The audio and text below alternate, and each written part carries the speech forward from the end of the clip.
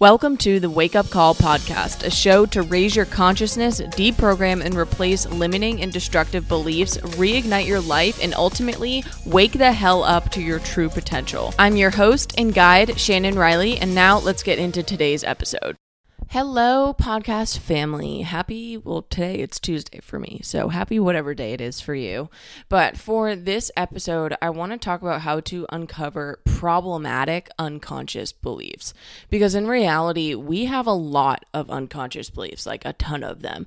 And most of them are a good thing because they keep us safe, like the belief that red light means stop, or they let us function, like I have to go to work to make money, to put food on the table type of belief, and even make us human, right? Like our autonomic nervous system, I guess you could boil that down to a bodily belief system that runs our heartbeat, our digestion, our respiratory system, our circulatory system, all these different things without us consciously being aware of these things. So it's hard to say that unconscious beliefs are necessarily a quote unquote bad things, but I would say that like probably 0.1% of them are problematic. And those ones, although a small percentage, are fucking our shit all the way up. And we just need to learn how to be aware of these things so that instead of being run by them, we can begin to run them.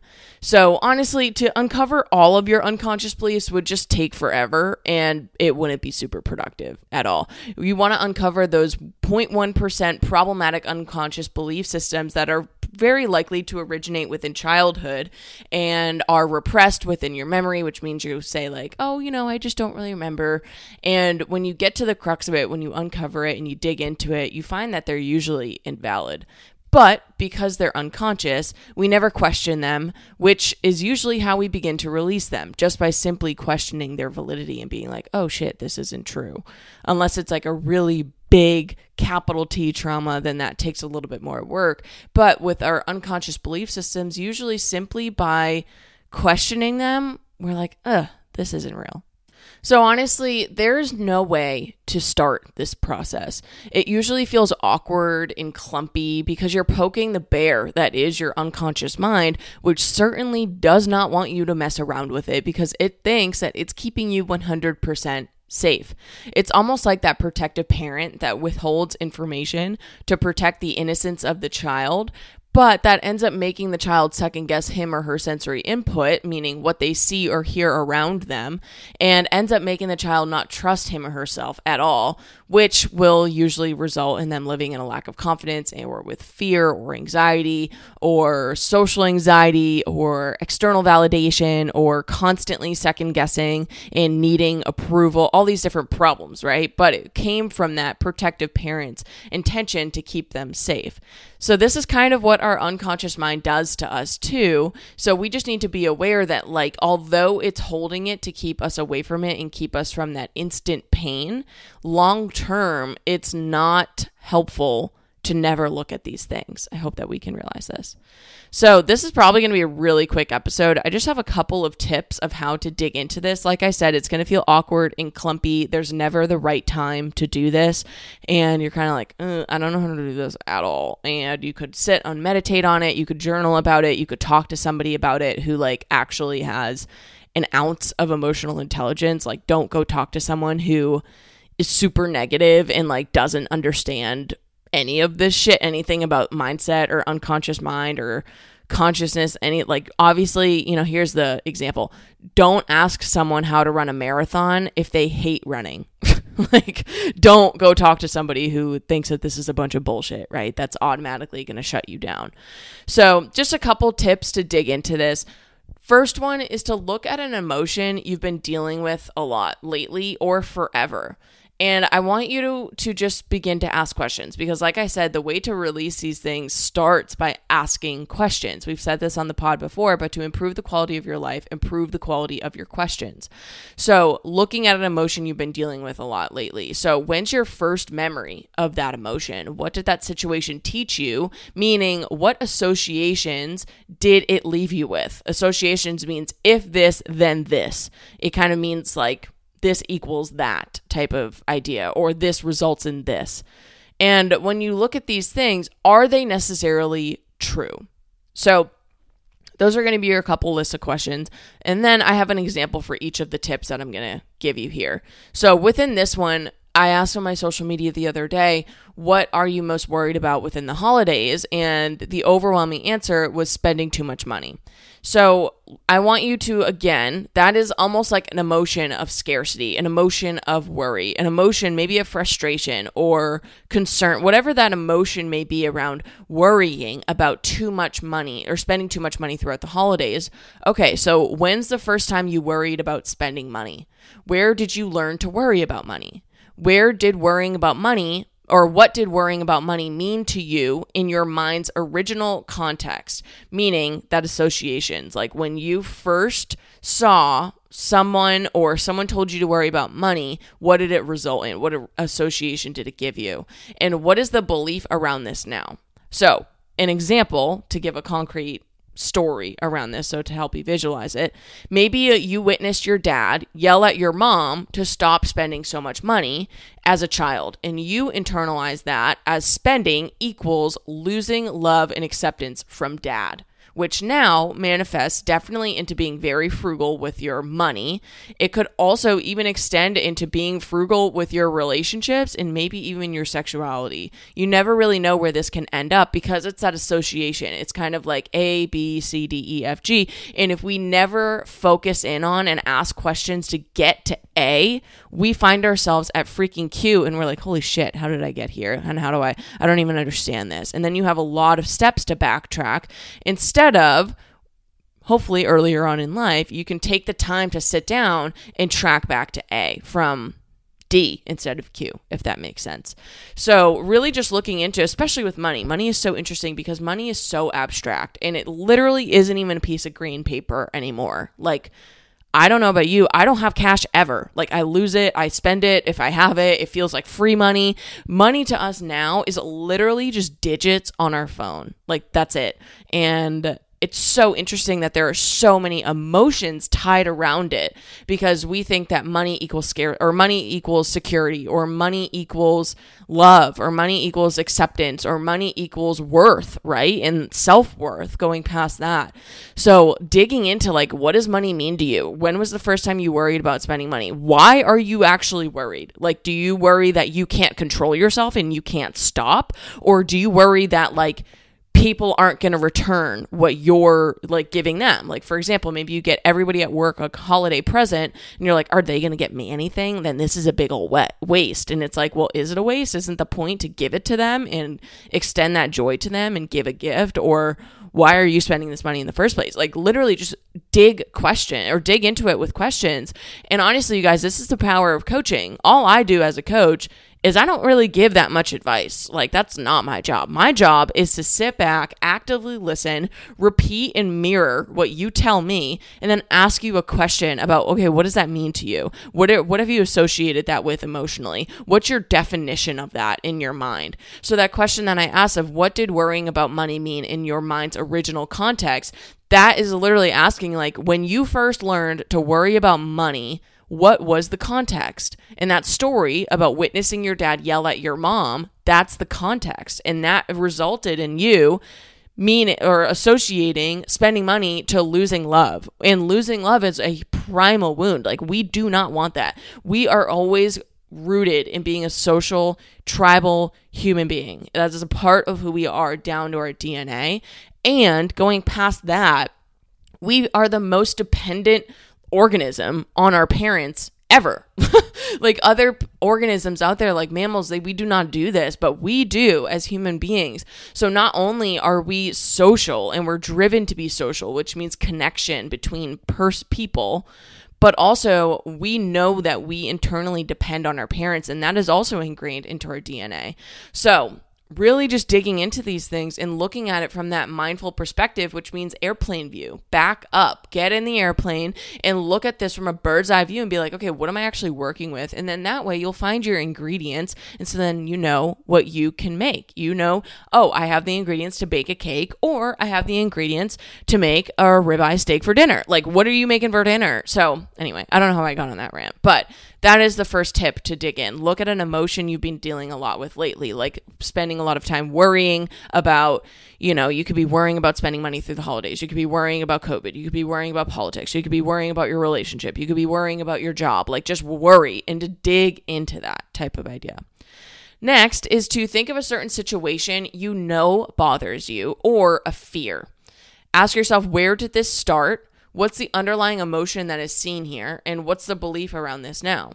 So an example for me, I have found that I freak the fuck out when I'm in the passenger seat of a car. Like 100% of the time I freak out. I actually am a lot better at it now. Matt will tell you that. But I really freaked out. And it was the lack of control. It was, the perception of the car in front of me is getting closer and I don't know if he's pressing on the brakes, like just freaking out. And especially when it comes to driving in the rain, I don't like driving in the rain. I do not like my vision being taken away from me. And I definitely don't like being in the passenger seat while driving in the rain. It literally is one of the only situations that gives me anxiety anymore, that and cryotherapy. And cryotherapy gives me anxiety, not because of the cold, I love the cold, but because of that lack of vision, that whiteout sensation. I do not like my vision being taken away from me. So let's stick with the passenger seat. When I really dug into this one, it actually didn't really happen by an intentional digging in. It happened kind of on its own.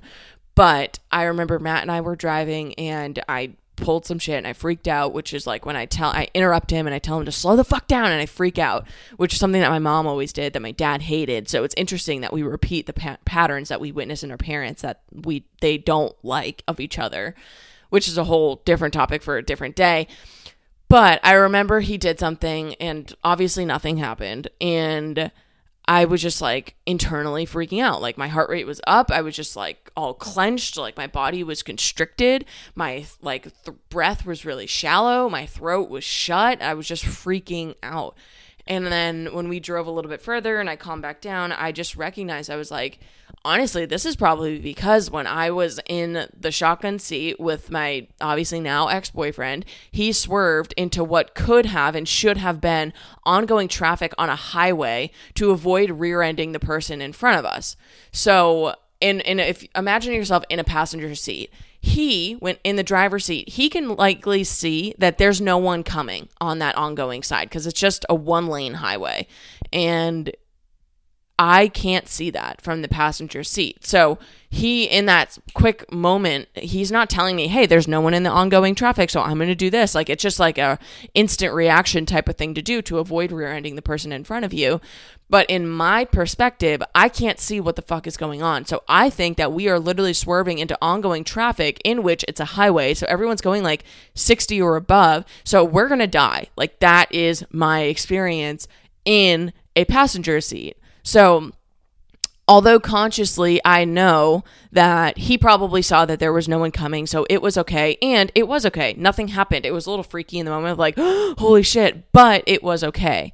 But unconsciously, my unconscious mind is like, we can't see what the fuck is going on over there. And we're about to enter death. Like, that's what's happening right now. And that internalized into an association of the passenger seat means uncontrollable death. So now I usually freak out with the passenger seat. I have gotten a lot better of it because I dug into this and I really understand what this created within my mind. But awareness isn't always the trick. Awareness allows you to open the door. Then it comes down to a compassionate and conscious choice to work through it and release that.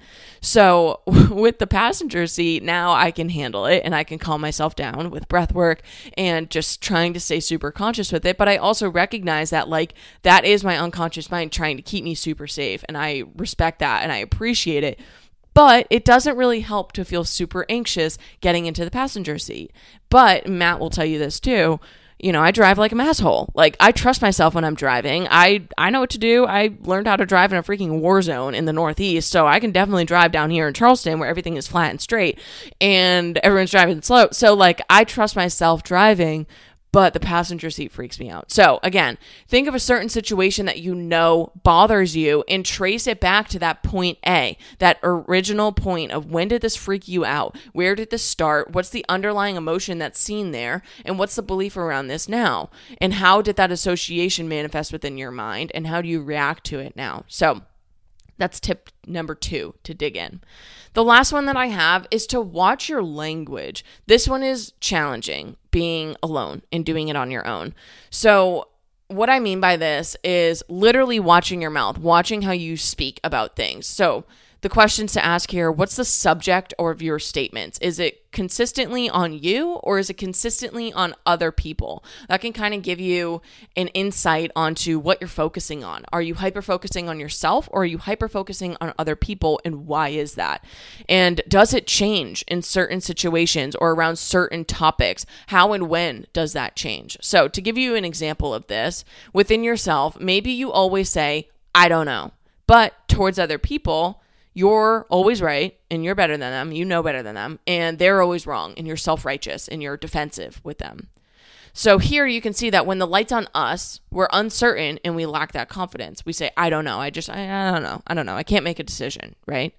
So this could be easily traced back to childhood, and that could come down to a story where like maybe we were told that the truth we were sharing of our emotions, like I'm sad because dad's not home, or even like our traumas, like someone touched me weird. And then instead of that being reciprocated by acceptance and listening and understanding, we were told to shut up and that that's not true. And you don't know what you're talking about. And don't say that because I said so. Right. And so that can easily internalize as like, I don't know shit. Like, I don't know anything because I can't trust my sensory input. I can't trust what my mind tells me about this experience, which means I don't know anything, which will translate into I don't lack confidence. I can't make a decision. I don't know how to think for myself. I'm constantly second guessing. I need external validation. I don't know my innate inner worth. I don't know my higher self. It just trickles into all those like what A, B, C, D, E, F, G, all the way to Q.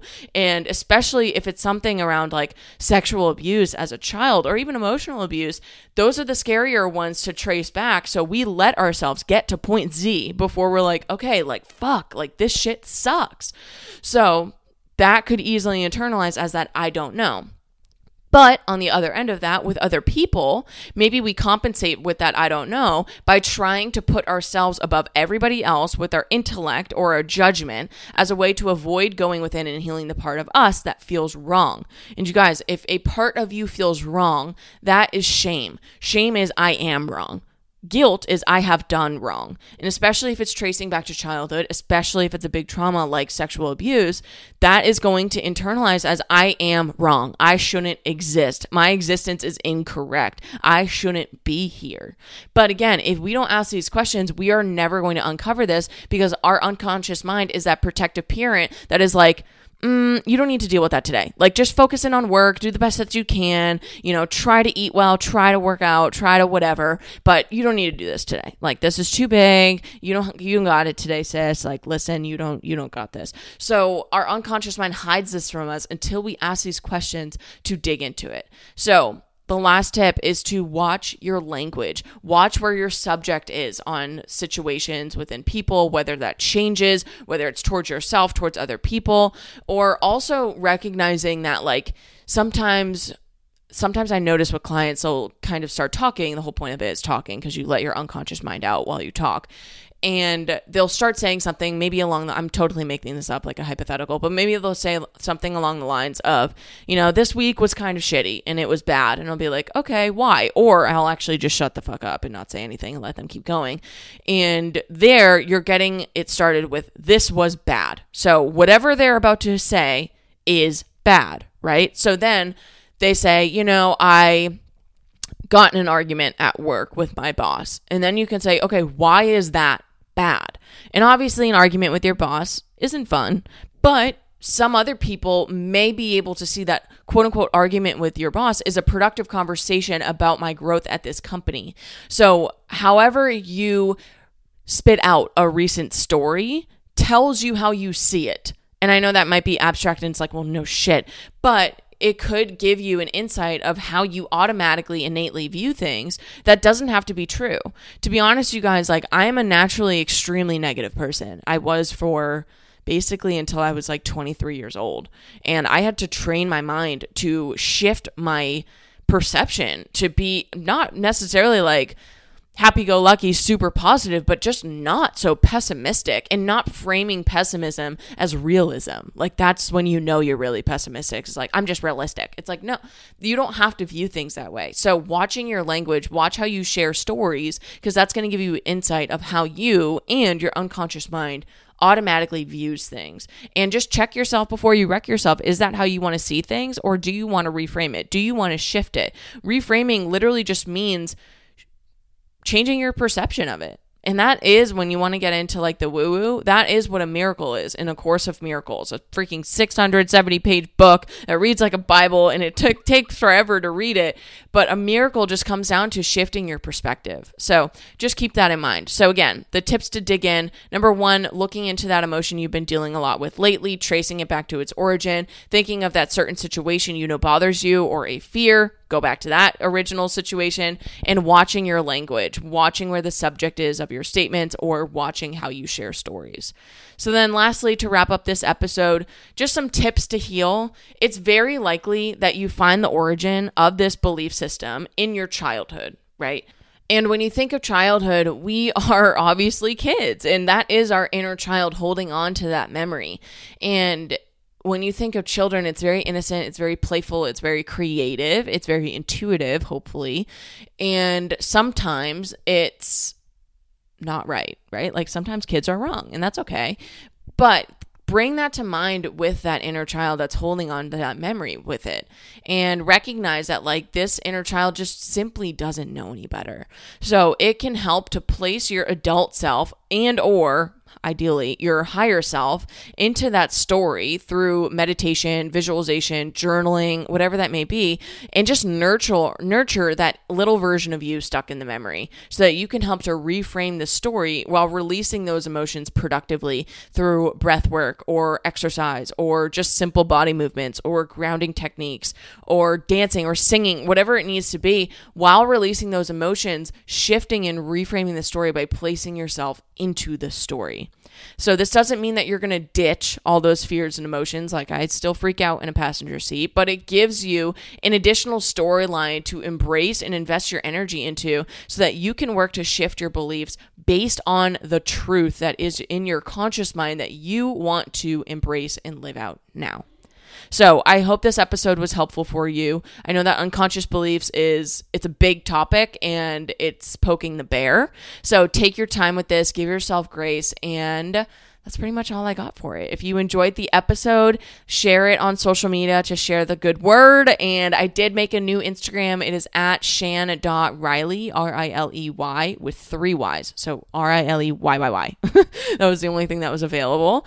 And give me a follow over there if you haven't already. You can also leave a Apple review on Apple Podcasts, because that helps the show grow on its own. It also makes me really happy. And that's it. I actually have a podcast plan this month. I usually don't. I usually just let it come to me. But because we are launching Alive and Aligned on December 26th, I have a plan of how to kind of work up towards that. I have a marketing plan. Your girl has a marketing plan and a launch plan, a content plan, all this different shit. So stay tuned for the podcast, and my goal is to have them out every Monday. So next week is about how to practice unconditional self-love. After that, how to manage your state. And then after that, a really special episode with some guests. So stay tuned for that. And that's all I got for this week, you guys. I hope you have a great week. Go follow over on the gram. I am doing 25 days of consciousness with some Christmas-inspired mindset reels that I'm really excited about. I sat down for like an hour and a half, and I batched literally 25 Christmas reels in an hour. So pretty proud of myself for that. And I think that they're super creative. I love Christmas music, and would love for you to engage with them, see them, experience them, whatever that may be, and just enjoy them. It's a fun way to open the door to all things mindset. My goal here is to never make you feel kind of like droopy and sad, kind of how people associate going to therapy as. I love therapy. I'm all for it. But sometimes when you're getting into therapy, it's like, oh, I have to go to therapy. And it's like this scary, sad thing. I never want you to feel that way. About therapy and about anything, but I definitely don't want you to feel that way when it comes to the mindset work that I do within coaching, within courses, within this podcast, within free resources, within Instagram content. I never want you to feel sad and unexcited. I want you to feel like, oh, like this is a new project that I get to do. Like, okay, like let's just do this. And we're just like digging in and it's a fun time. I want you to feel that way. So hopefully that transfers over to you. If it does, let me know. All right, you guys, that's all that I got for this episode, and I will see you guys next Monday on the podcast.